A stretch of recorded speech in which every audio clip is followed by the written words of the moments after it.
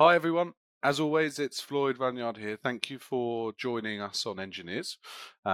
Today, in this episode, we're joined by Ezra Friedman, who is VP of Ventures with Klaviyo. Now, for those of you who don't know, Klaviyo are a leading player in marketing automation with a platform designed to automate and optimize their customers' marketing campaigns. To date, they've raised over 700 million in funding, and they've grown from around 100 people to in the last 5 years, over 1,500. So they've been on some huge growth trajectory in recent years. Today, we're going to be talking around a range of topics, including scaling data science teams at high pace, how interdisciplinary teams maintain productive relationships through hypergrowth, and how to separate the noise around AI and data science these days. Firstly, Ezra, thank you very much for joining us on this episode today. It's a privilege to welcome you. But let's kick off with an intro to you, your background, your journey with Klaviyo, and maybe you can give us a bit more insight into your recent role as VP of Ventures and how you're impacting the core products of the business as well. Yeah, thank you, Lloyd. Nice to get to do this with you. We met once before and enjoyed speaking with you off the camera. So looking forward to speaking today. Yeah, so I guess my background, I studied mathematics or maths, as we call it, and but always into developing software, and so my whole career has been around building software. And I'll fast forward to joining Klaviyo about 5 years ago. And Klaviyo CEO, Andrew Bielecki, wanted to sort of make data science not just something they something they practiced just as part of their existence and part of their software, but he wanted a real group that was dedicated to data science. So up until then, I think Klaviyo was doing a lot of interesting things with data.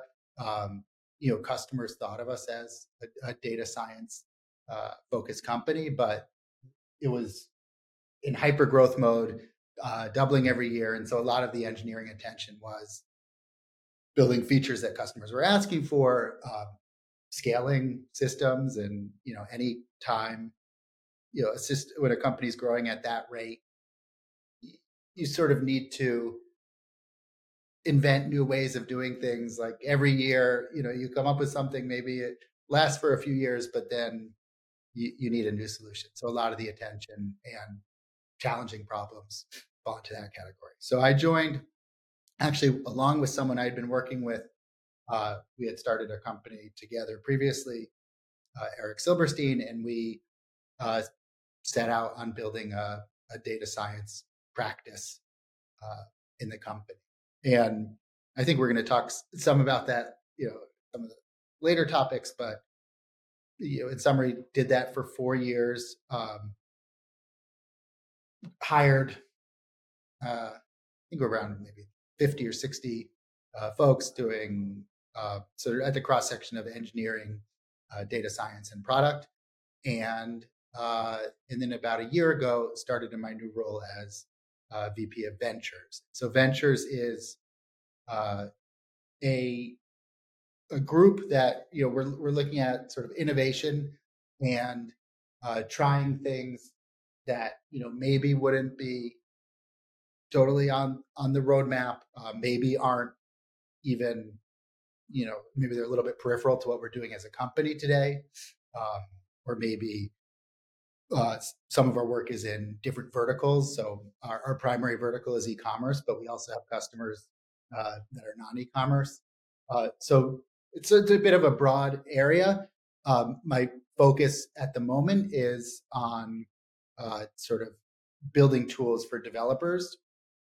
Klaviyo, as we've matured,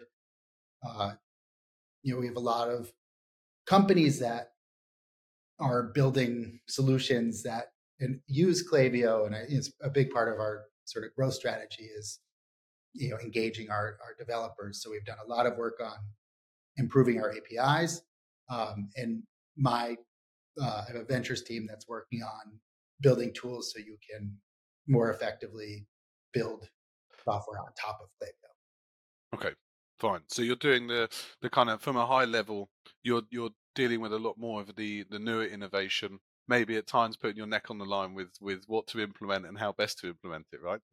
Yes, yeah, Risky business. yes, it is. But I think Klaviyo, it's a company where I have memories from my earliest days, like when if you try something and you give it your all and it doesn't go right, like it's really the type of company that's supportive and says, all right, like what can we learn from this mistake? Or even when there were, system outages, it's not like a blame culture. It's very much uh, right. What can we learn? And uh, like let's try things.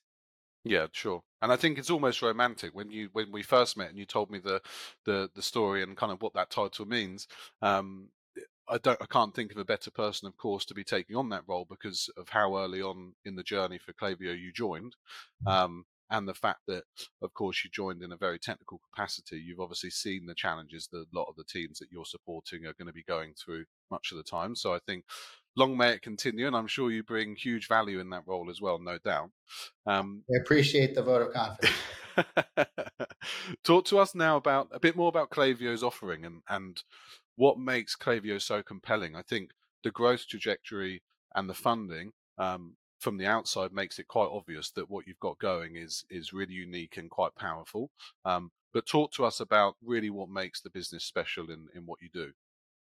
Yeah, and one thing about that funding, I'd say not typical sort of venture funding in that it's powering different ways that we're growing, but the company, largely it's just really been organic growth, and not like burning tons of venture cash to uh, for this 1 in a million shot. It's the company's had you know customers and low churn rate and high growth the whole time I've That's been here. good. Um, so Klaviyo, as you mentioned, it's a marketing automation platform, which is sort of a broad category. We sort of want to empower the type of communication with your customers that you may have had in a more traditional bricks and mortar type environment, like the one-on-one personal communications, but to do that at scale. So we think of, we're almost helping the brands and their messaging and their image and helping you communicate that at scale to whether you have tens of customers or millions of customers. And to do that, uh, we're very we're believers that if you bring a lot of data into the Klaviyo database into the system, you can do really interesting things with regards to segmentation and analytics and personalization. So I think, it's one of the hardest technical problems that I think our CEO sort of insisted on early on, and we've continued to uh, manage and again had to invent different things to deal with and spend a lot of money, in terms of compute and storage. But we encourage our customers to bring uh, all different data sources into Klaviyo. So we have hundreds of different integrations. We have these APIs that I mentioned where you can sort of send whatever you want. Our customers put a snippet on their website and send in data from their website. So it really helps you get this full picture of your customer. The basics are like, okay, what have they bought from you in the past, but also things like uh, their engagement sort of patterns with your messaging, their engagement patterns on your website. If you choose to integrate with, say, a support system, like that can be really interesting. Have they opened any support tickets? Uh, have they given it put any reviews, written reviews on your product? So we encourage you to bring in all this data, and we have all sorts of data science tools that are sort of sit on top of that and help you understand the data. And then we have all sorts of automations where you can sort of omni-channel messaging, and it's a very effective software, and our customers, like, there's real ROI when they turn on Klaviyo and use it the way it's designed. It's like it can be game changing. Sure. And so it's obviously it can auto extract certain data depending on how the customer's plugging Klaviyo in, right? So like you mentioned, if it's customer behavior or orders via an e-commerce site, for example, then because I know a lot of automation platforms that they're a lot more manual, right? So it sounds like Klaviyo actually gives you, beyond that automation tool or tools, also acts, I guess, like an analytics platform, right? Yeah. Where it's it's being fed data, and it's showing you what that behavior looks like and how it can optimize the interaction, which I think probably sets it apart from a lot of competitors, I would imagine. But that sounds super interesting. And do you, in terms of customer base, do you feel like it's most powerful within a particular sector or customer type, or is it really quite dynamic in terms of who might use it and how it can perform? Yeah. So no, I think I did mention our sort of primary vertical is e-commerce, and I Yeah, think there's certain pieces of the software that are probably mostly geared towards businesses that get orders. But from when I started meeting with customers, you do meet all types of businesses that are effectively using this software. We've done a push recently into uh, hospitality, okay, right? And I think that's an example where I think it started to happen where some maybe tech-enabled brands like, I don't know, Chipotle or Sweetgreen, or like some companies are paying attention to that. But I've always thought, if I go to this restaurant, even a local restaurant, and maybe I've ordered a certain dish in the past, or maybe it's clear that I'm vegetarian. Like, wouldn't it be nice if they could send out a campaign that's like, oh, we have a new menu item. Do you want to come try it out? And here's maybe a discount. So I think there's a lot of lost opportunity for that type of customer relationship in hospitality. We also have integrations, and the way we're approaching these largely is by adding to that suite of integration. So sure. integrating with platforms like Toast or other uh, uh, restaurant platforms, but we're also have set up a number of wellness integrations. So if you're running a yoga studio is a great example. But we believe, what about things like your a relationship with a physician, or education? That's the tool is really, you're in any of those industries, you're going to want to be communicating with your customers or clients or students in a personal way, and Klaviyo can do that. And then in terms of the size of business, we probably we all types of businesses, like brands that are global, huge businesses, again, with many millions of customers can sign on for Klaviyo, which is amazing. But you can also sign on for a free plan with 20 customers, or even really as you're just starting out. So we want to sort of be able to grow with you, and a lot of work has gone into making sure we can support even the largest brands. And I think that's it can be a little bit disruptive to some of the big enterprise players who are used to, I don't know, selling these very complicated contracts with all sorts of add-ons and multi-year terms and all that, and professional services and all this. And like, no, we're still, it's month to month. We don't want to hold you against if you're That's not happy as a interesting. customer. So it's a floating license that you got. The model is floating, right? So Yeah. it's month to month. You can back out whenever you want. You can join whenever you want. Okay. Yeah. And I think, and part of it is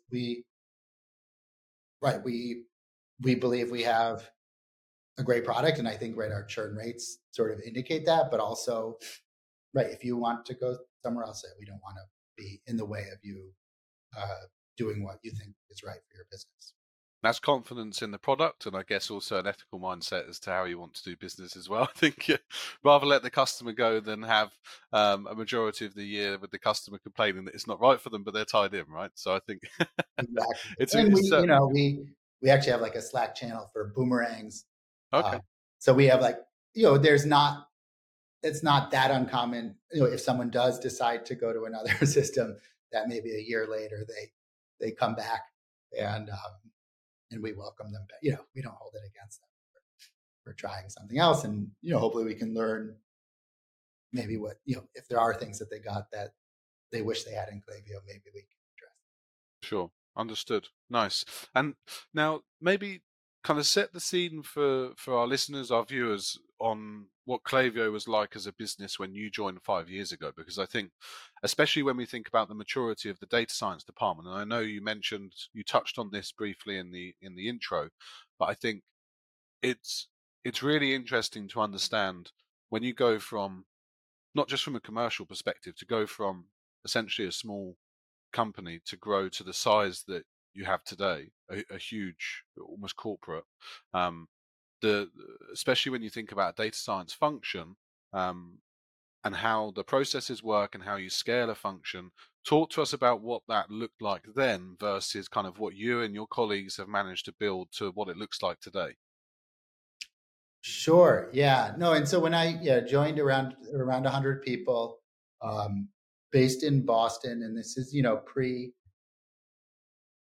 pre-COVID in terms of like the remote world. Everyone was on site. It was Everyone always was on busy in the site. office. Yeah. I mean, I would like if I had a doctor's appointment, I would come in to the office, do work, like go to the doctor's appointment, come back, and nowadays it feels like, wow, who does that? I've got the doctor, so I have the day off, or I'll work from home. Yeah. Right, right. Or I also have this memory of one of the early sort of meetings, interviews. Um, it was a big snowstorm in Boston, and I'm thinking like, okay, are they gonna, is anyone gonna be at the office? Like, is this thing gonna be called off? And I didn't hear anything, so I came in on the subway and boots, like really like deep snow, and I get into the office and it was like packed with people. It was almost like you wouldn't even know that it was There anything just like wasn't an option to work from home.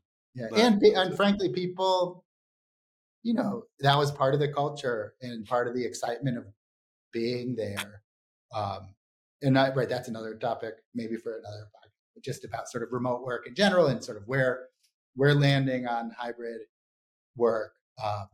But we were never, even back then there were companies that were like remote companies, but that was not it us. certainly wasn't the norm, right? And Yeah. I think certainly it is a whole nother topic, but certainly if it wasn't the norm from a company perspective, it certainly wasn't expected from an employee perspective. I think it was very much a privilege, right? Even to get the odd day working from home. So I think for the most part, anyway. So we've definitely changed with the times, and I guess that is an important factor for certainly the maturity of your teams and how it's functioned, especially when you think about internationalizing the organization, the product.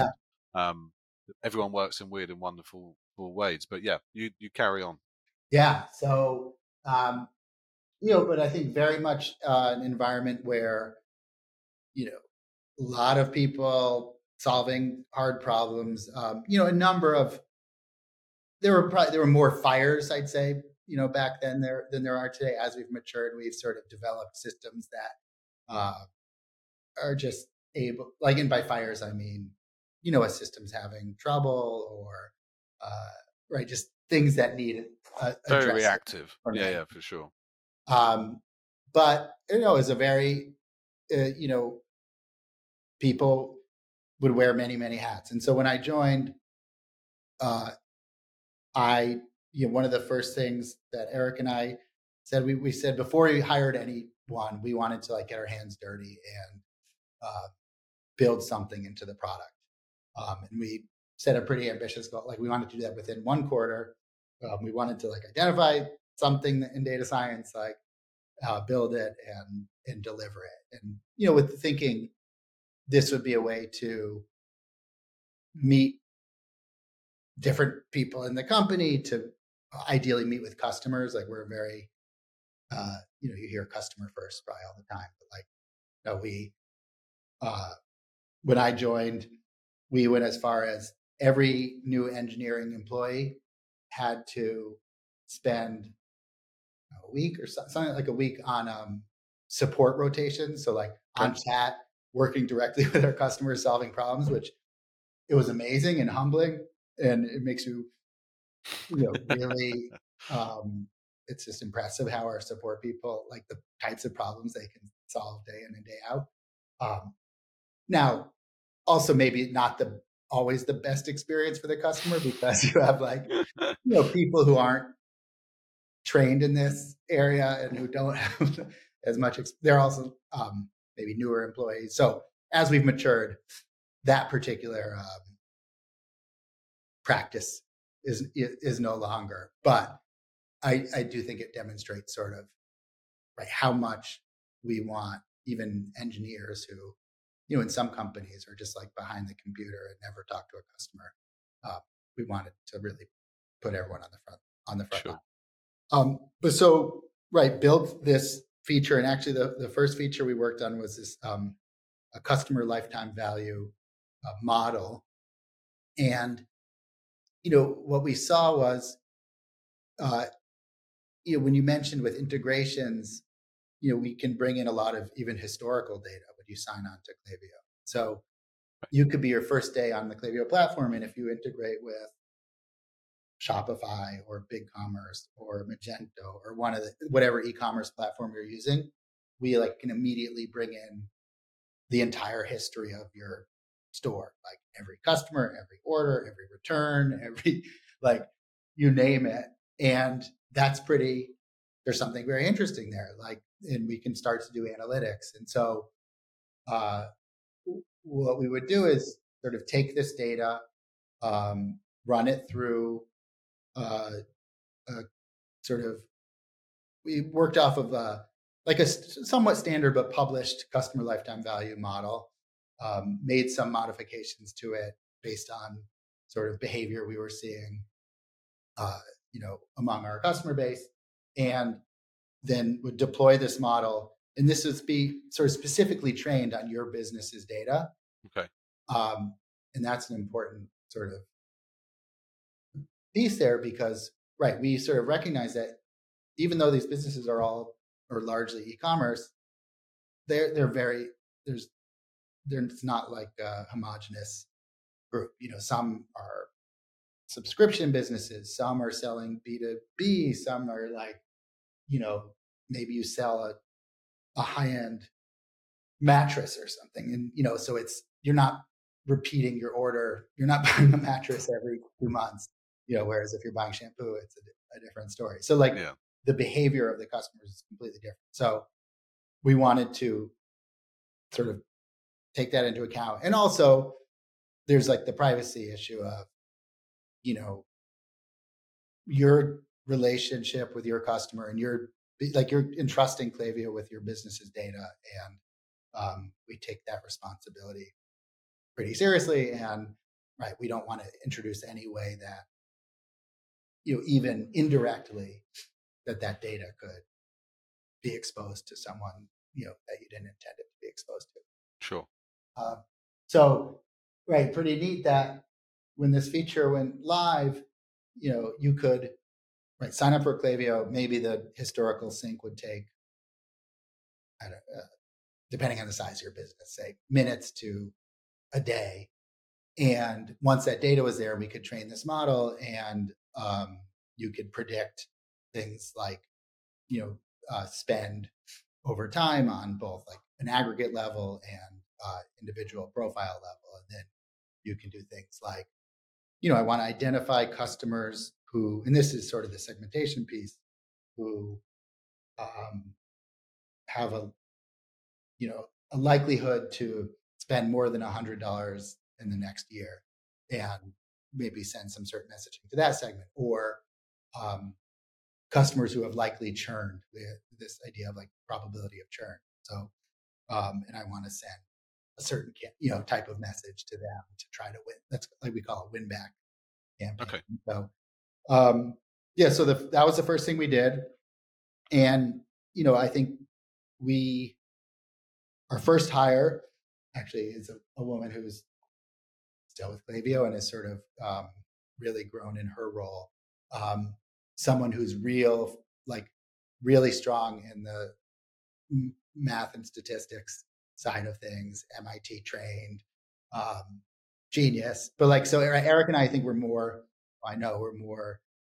engineering. Like we had been we know product and building systems, and math, but not, we started to realize, like we all have gaps in our skill sets. And so our first thing was like, let's hire to fill those gaps.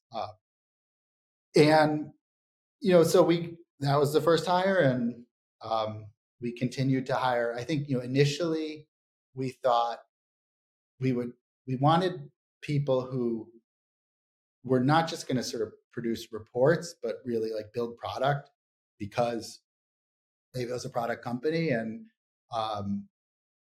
that's sort of how we measure, at least back then, that's how we measured velocity and output. And, you'd say, hey, I shipped, like, what did you ship? I shipped this, or I shipped that. And need to stay fresh, right? I think with the improvements of the rollouts, and absolutely. Yeah, but you're not. So, I think at some companies, like we like to distinguish ourselves, just sort of, we call it like full stack data science. Like we don't just do the math and modeling, but we also build the product, and we'll build the back end, we'll build the front end, and we'll talk to the customers, like we'll do it all. And I think it worked in that we were able to build a lot of stuff, and we hired really smart people who were able to ramp up in ways that they probably, didn't imagine. We had people who were like, I'm building or something in React. Like I never even heard of that before I got to Klaviyo, so, right. It was a very like exciting time. And I think for a lot of people, it was, I like to think great for their career and their skill sets. And we were able to get all these things done. But, the reality is no one's going to be most strong in any sort of discipline. And we would when we'd interview people, we'd look at people on like three parts of a triangle. So it's like your data science skills, so math, statistics, and we had different types of screenings to like probability, like assess that sort of thing. Then software engineering. So like everyone would have to do some of our coding exercises, and then also product. So like we wanted people, again, who could put themselves in the shoes of a customer, or talk to a customer. So I think in the beginning we were looking for people who like nailed it on all three of those. That quickly realized like maybe we can't do that. But so then we were like, okay, well, if they are really strong in one, but like strong in two, and maybe interested in the third, and so that was part of the refining, and that worked for a while. And I think as the team matured, a couple of things happened. One is, because we were doing a lot of software engineering, and it made sense for us to be like very closely aligned with the engineering department, because sort of by design we were off on the side. And our CEO, again, AB, was like, there'll be some conflict, but like conflict's okay. And you're going to be, software engineers can be kind of territorial, and people are going to be like, hey, what is this data science team, and what are they doing with our code, and they're going to mess things up. And, so there was definitely some teething issues. What's that? Some teething problems. Yeah. Yeah. And it was like, and then I'd sort of go to AB and say, hey, like what? And he's like, yeah, good. That's fine. Like that means it's going right. Like, right. It shouldn't just be comfortable. But, as we matured, it made sense to, like, the people who are really doing engineering to be, for example, at all the engineering all hands meetings, and to be helping design the processes that engineering, that they were then going to follow. And Yeah. so we moved the data science team sort of into the umbrella of engineering. That was like Right. one big step. And then actually more recently, as it's matured, we have sort of, in a way, broken it off again. But we have like a number of the people from who were part of the data science team who were doing a lot of great software engineering and primarily software engineering are now, like, we even changed some people's titles. There are no layoffs on this, but move people who are, their career is going to be more in software engineering, and then our data science team is doing a lot of data science in maybe in a little bit more traditional way, like supporting the business. So we have data scientists who are working with our finance team on, Klaviyo's own models. We have data science who are working with our different product teams and supporting um, research and AI features uh, and all sorts of things like that. So that's sort of the general evolution. Sort of fully integrated rather than being nomads that are just kind of plugging away in the corner, right? Which I think it's so interesting that that's still the case for many businesses. I think when you talk about data science teams, it's even when there's a substantial software team, quite often there's such a segmentation between them, Yeah. and not a huge amount of synergy. And I guess it does come down to largely what the business is doing, the product that you're building. Does it make sense to be fully integrated with engineering, or is it going to be a case of treading on one another's toes? I don't think there's a one size fits all, but it's interesting, especially when you talk around types of people that you would target as well when you first started out. That's really interesting, and I think naturally in a startup scale up, you do want people that can wear almost every hat, right? But I think as you get bigger, you realise that maybe that's not feasible. Yeah. So do you feel that these days when it comes to hiring and building your teams, maybe because of the size, but maybe because of that evolution, you're able to be more specific in, okay, we know we're going to hire someone that's got significant gaps in particular areas, but we know that we need a real speciality in one or two areas, for example. So does that tend to be the case now rather than trying to find someone who can kind of do a bit of everything? Yes. And I'll give you one great one, makes me think of this fact, which is, for a long time, we would hire the person, and then, like, when they would join or right before they would join, we'd be like, oh, like, what are they going to do? Like, oh, what team, like, what are they going to work on? And we'd sort of scramble to, like, so we'd really hire the person and they would have no idea. They'd know they were joining Klaviyo, maybe their title, but like no real idea what they were going to work on. And now I laugh because right now it's very much, a specific hiring manager. Like, we still interview people, like they'll meet different, like we might identify a specific hiring manager that looks good, but we might change, but by the time they're hired, it's quite clear, like, what team they're going to be working on. And by team, I don't just mean data science team. Like, we have actually a team staffed here in London, the deliverability insights team. So this is a team that's specifically looking at a really interesting data problem, which is broadly called deliverability, which for email is, sort of, do my messages go to the spam box or not, is sort of the most Right. basic Okay. way to say it. And but anyway, so right, we just pointing out how specific, you know, um, some of the teams, or really all the teams have Yeah. got. So it's not just about identifying specific skills when you hire them. You're a lot better now at actually specifying exactly where they're going to work and what they're working on. And I'm assuming because of the size of the team now, it's quite easy for your team to pivot between projects or business areas if they needed to.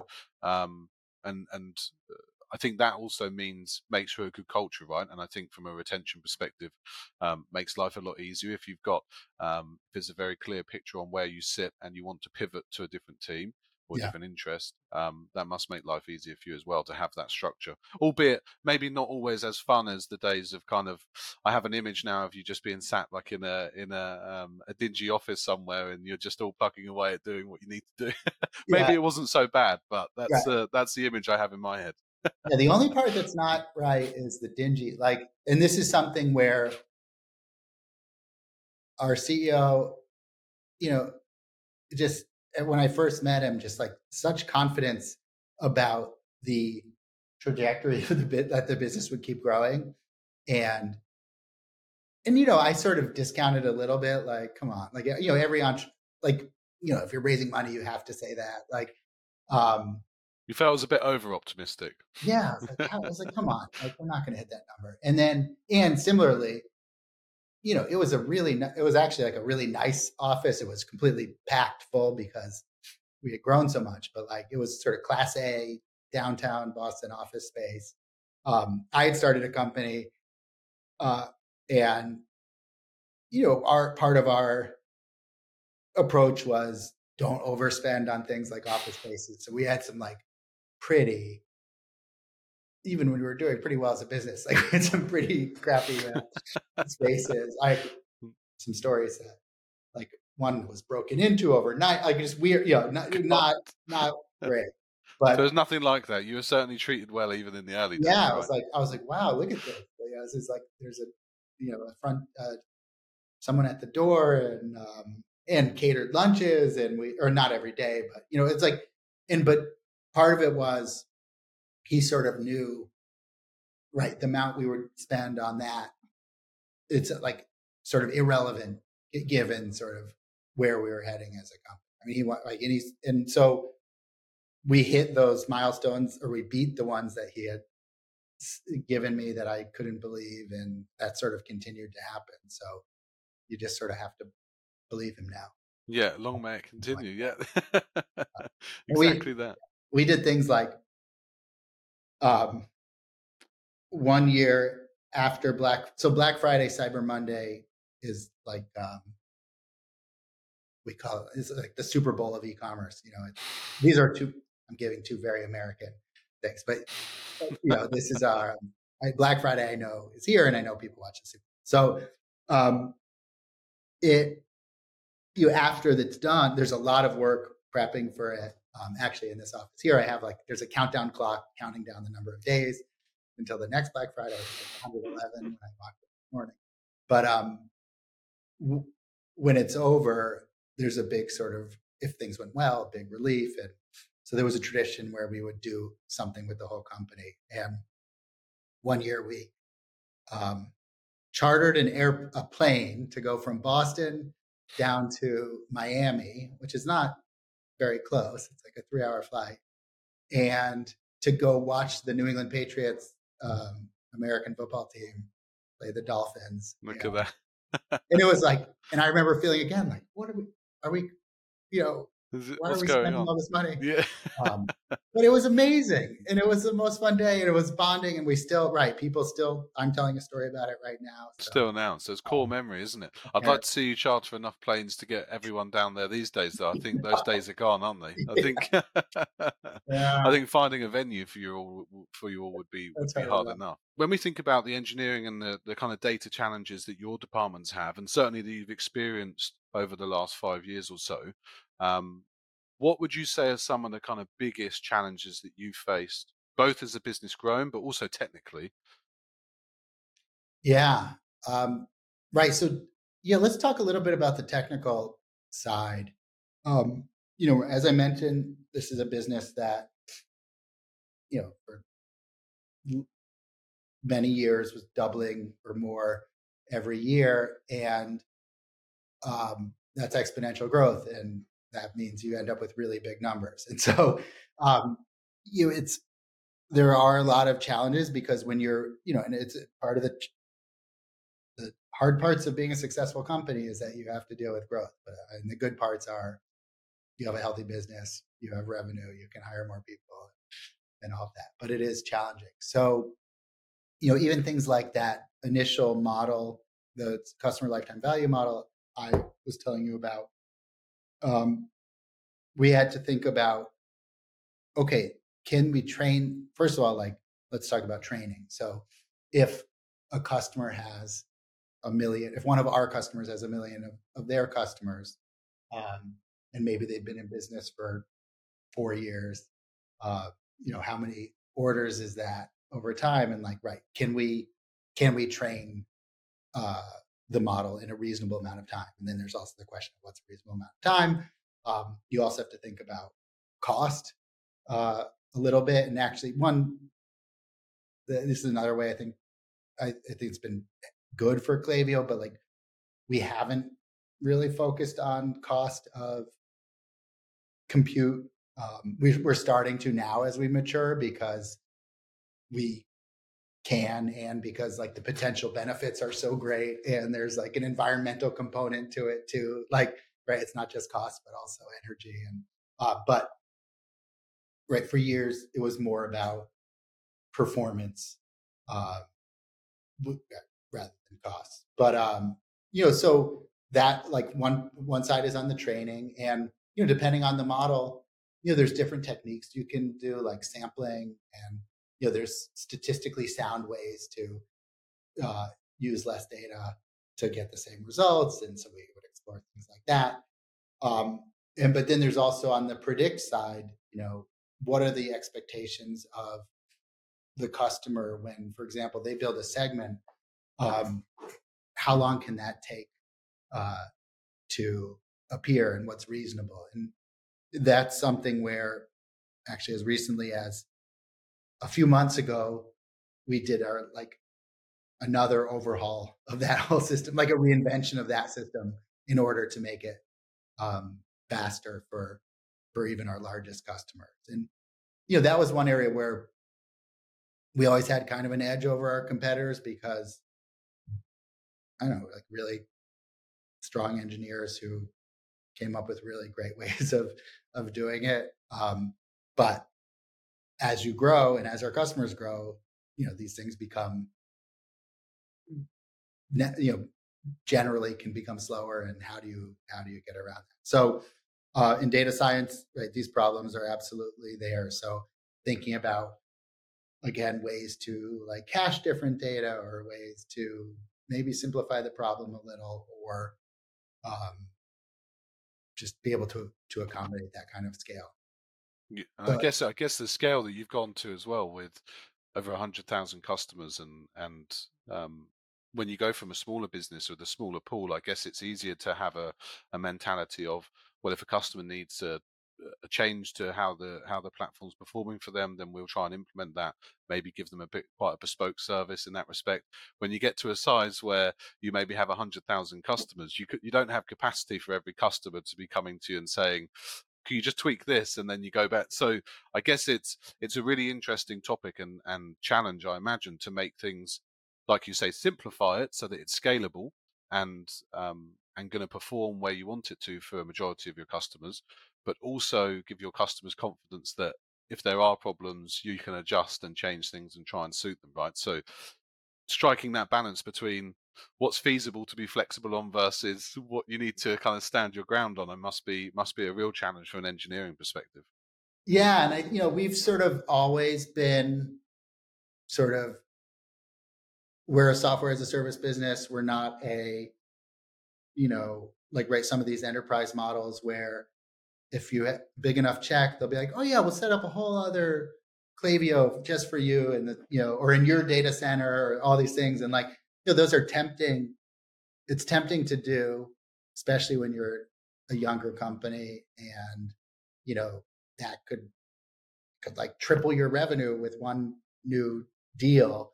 But we, by design, never did that. And so like we have one Klaviyo, and the same, our biggest customers get like sort of the same architecture and technology stack as our smallest customers.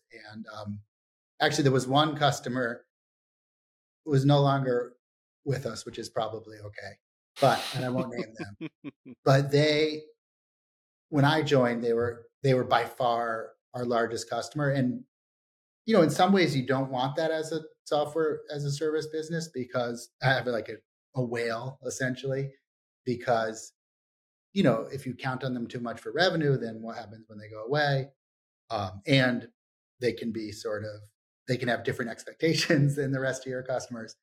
But this company, which I will not name, had just explosive growth. It was also, for me, it was like a view into what can happen. Like my previous company was in the world of clinical trials, uh, working with pharma companies. And like, the data, they call it big data, but it's not really big data. Once I saw Not that this, like, big. Yeah. yeah, this like viral growth uh, retailer. But the positive side of it was it really forced us to like solve some of those growth problems ahead of when we would have had to.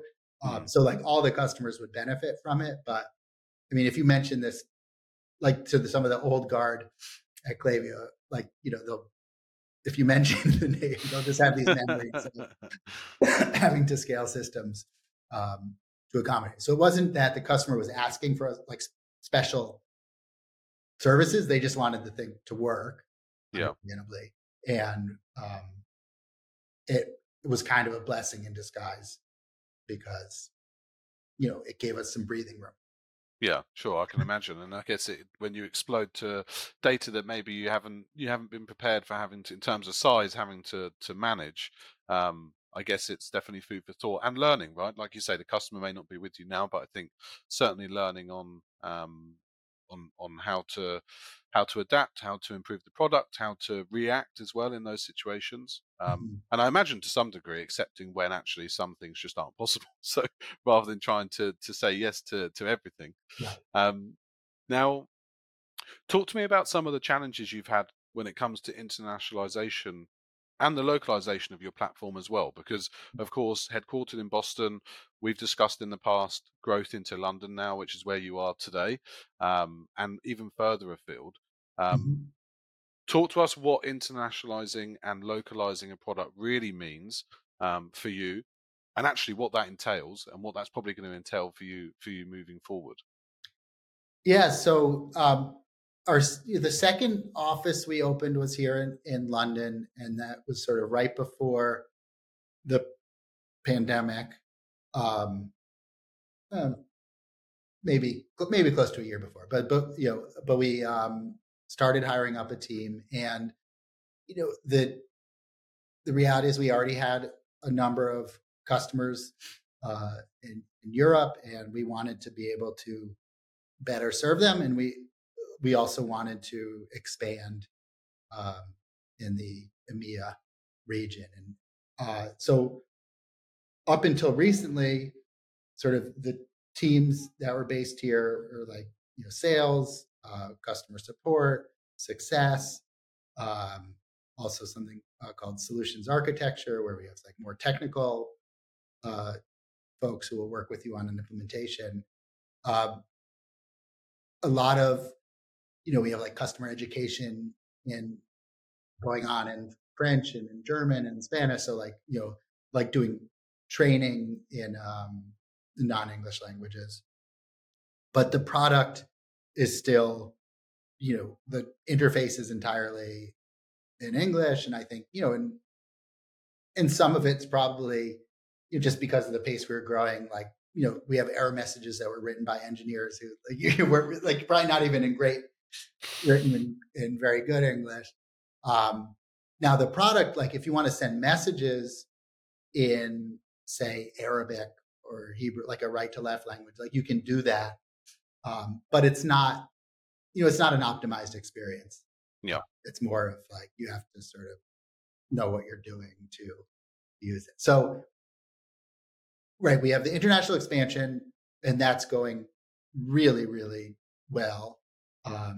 I think European markets, like we can go to meet with partners, and how quick it is to get places from London, but like in the Netherlands and like it's just we've developed this whole huge network. Actually, we just had a big Klaviyo London conference. There were like 700 customers and partners who came Wow. to Okay. London for this like full day event. Uh, so Going great. Much easier to stay connected, right, than compared to the US. Like you were saying earlier, I think probably to get from Boston to Miami, I mean, you can get halfway across Europe in the same time, right? So Yeah, it's crazy the scale. the scale is crazy, and sort of like and then the cultural, it's there, and I've really enjoyed being based here. And I think it's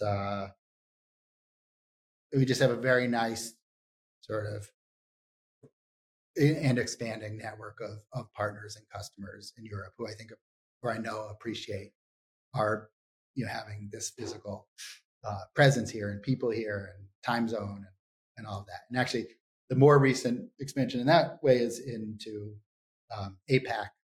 We have a Sydney office, Okay. sort of following a similar model to what we did here. But when I came a year ago, part of the idea was, let's look into doing software engineering out of our London office, because up until then, all the software engineering was in the U.S. before COVID, all in Boston. Now more spread out in the U.S., but still largely, like, the vast majority in Boston. And so we're building teams here. We now have 11 hired. Most of whom have already started doing different, sort of focused work, like all of our engineering teams. But one of the teams is doing our SMS product, like international expansion. So we, in our omni-channel marketing, you can send messages, email, SMS, in-app push, and we're expanding to other channels. The SMS is kind of unique in that you're dealing with local carriers and local sort of guidelines in terms of like what's okay to send and how do you have to offer opt out and when is it okay to send. And that differs country to country, right? So I guess that's a huge consideration as to being aware of potential limitations on how how your product runs and what you're doing. So, and that must be super tricky when you venture in. Again, when you think of Europe or even the US, I imagine state to state it changes. There's not necessarily a one size fits all. So I guess, would you say that's the kind of number one challenge of kind of internationalizing the product per se? Yeah, in that particular case. And I think, in the US, it's, well, first of all, historically haven't been like maybe as focused on privacy as Europe, with things like GDPR. California started to do, have some things, but it's mostly sort of the same. At least with SMS, it's mostly the same within the country. But like, no, in Europe, it varies a lot by country. And also the other difference is it's very common for a European e-commerce retailer to have customers in many different European countries. And that's not the case. In the US, generally, you're going to have US customer base.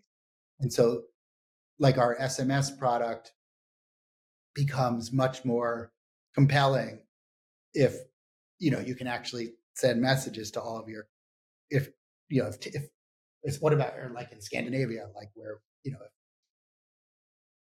it's very common to have a storefront in different Scandinavian countries. And like, you want to be able to just send mess. You don't want to have to think about that when you're sending messages to people. So that's a great one to be based here, because they can work with, this engineering team works a lot with our sales and success who are like, know these customers. And, I think I just have more awareness of how things work in Europe. And so that's one. Another one is, localizing the product. So things like the interface, things like, how do we communicate error messages?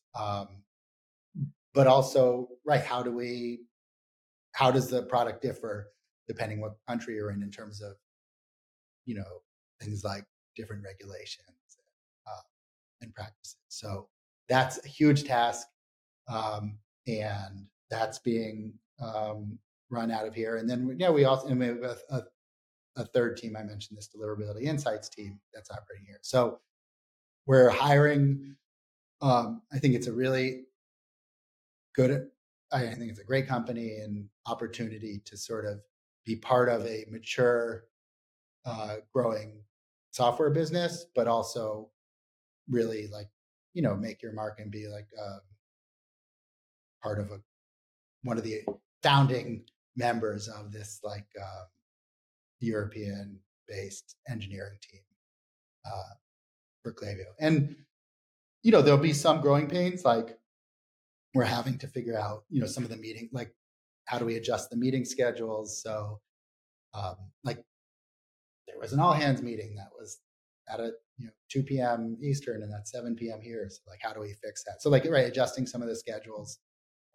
We actually just had a big engineering sort of, we called it a hub week in Boston, but we flew out the engineers from here to I think in-person time is Yeah, going it's to be super. important. Yeah, and saves the. I think if you're opening up in Australia as well, I think that pain is going to get all the more stronger, right? I think aligning the three.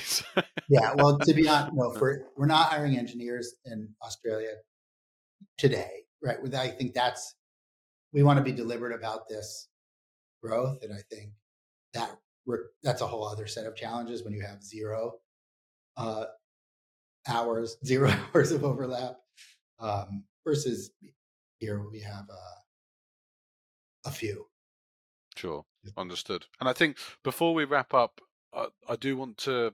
I wanted to cover on hiring a little, because I think, as we've discussed, Boston is where the headquarters is. I think in terms of scale, numbers, hiring volume, in the US, there's a huge amount of opportunity. And I think anyone, of course, that is watching this that's US based, or certainly Boston based, I'd certainly recommend to check it out, because I think the volume of which the teams are hiring there, technical and non-technical, is on a massive scale. But talk to me about particularly the London growth, and anyone watching this that may be interested, may be open, especially that's coming from engineering or data science domain. Talk to us about what type of skills you're really interested in seeing, what you would typically look for, what types of projects they might be typically working on. Yeah, so no, we're looking for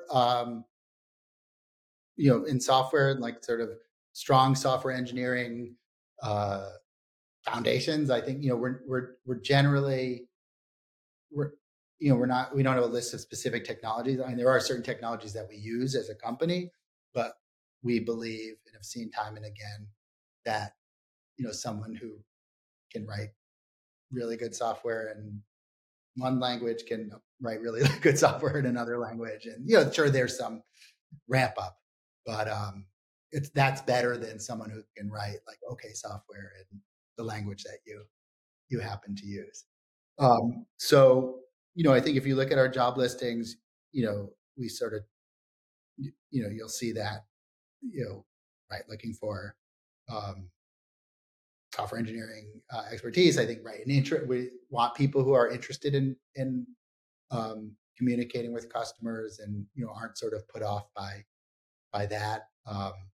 Someone who's comfortable with sort of I think the growth that we have means right, we're often sort of assessing how we do things and refining things and making changes. So it's right, it's not like a sort of very static role, or like you have to be open to okay, processes are going to change and maybe at a pace that might not be always totally comfortable, but that's Roll your sleeves up and get moving. yeah. Yeah. And like and also get involved, like right, it's definitely a place where people can if they see something that's not working, like you're going to be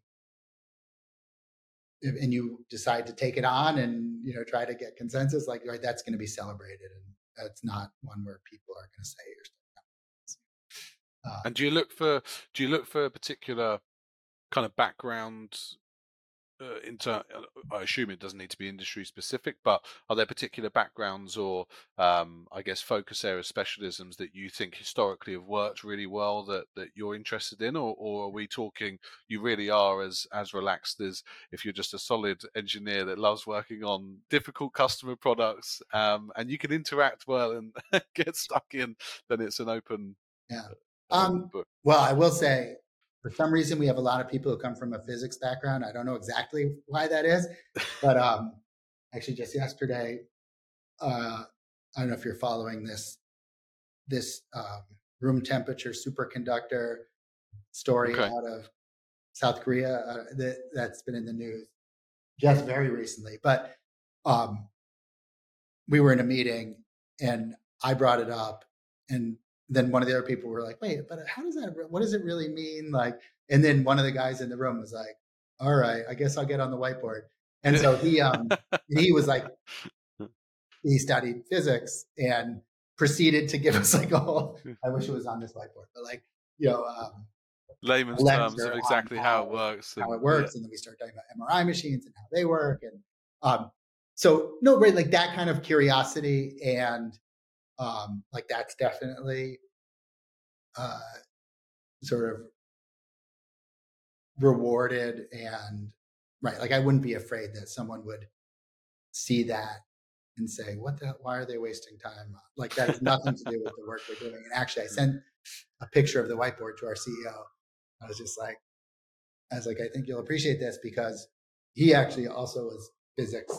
Like, oddly, there's a lot of physics people, but that's not a requirement.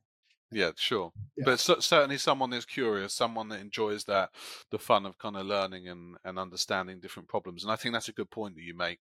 And it's that mentality, right? Whether it's related to the work all the time or not, I think that curiosity to learn and understand how something works, it's always a good skill to have. Yeah. I think on that, one quick thing is that one of our unique benefits as a company, like an employee benefit, is our book reimbursement policy. And we will reimburse, like any book that you want to buy, you can submit for reimbursement. Like, expensive. It's nice. And then people are like, wait, you mean like a cookbook? Or like, yep, like basically if it can't be a rare text, you can't like buy a first edition, kind of with the intention of reselling it. Yeah. But if it's something you're interested in, like fiction, like I think, right, a lot of companies say, oh, if you buy a book and it's directly related to what you do at work, like great, we'll support that. But no, we want to support your sort of overall curiosity. That's really, I've not heard of that before either. So I think that's a really, and that probably speaks volumes to the culture as well. And I think anyone listening to that will, no doubt their ears will perk up with the avid readers out there who can go to town in a bookstore and not have to worry about the cost of it, for sure. But it is great. Look, I really appreciate your time today, Ezra. And I think, as always, a massive thank you. Anyone tuning in, please feel free to like, share, comment. It always helps give exposure to the podcast and the episodes that we run. And I would say that if you are interested in the growth that Klaviyo have gone through in recent years, I think it's a really fascinating story with the growth trajectory that they've been on. I think culturally how, for me anyway, the impression is given of still very much being startup scale up with voices being heard, impact being able to be had. I think it would be good for you to reach out to Ezra directly, or certainly check out their careers page, which I'll share in the link below as well. But as I say, thank you very much, Ezra. It's been a pleasure. And for now, goodbye. Thank you, Lloyd. It was fun. Hey guys, thanks for watching this episode. Massively appreciate you listening and checking in with us. If you want to find out more about us and what we're doing, please check us out on social media. What we're trying to do at Enginears is build a community to drive knowledge sharing and experiences. On Twitter, we can be found Enginears.io. It's no_. We've also got a website, which is enginears.io. These links will all be posted in the description. Any feedback and comments are massively appreciated. We're always looking to improve on where we can. Thanks, guys.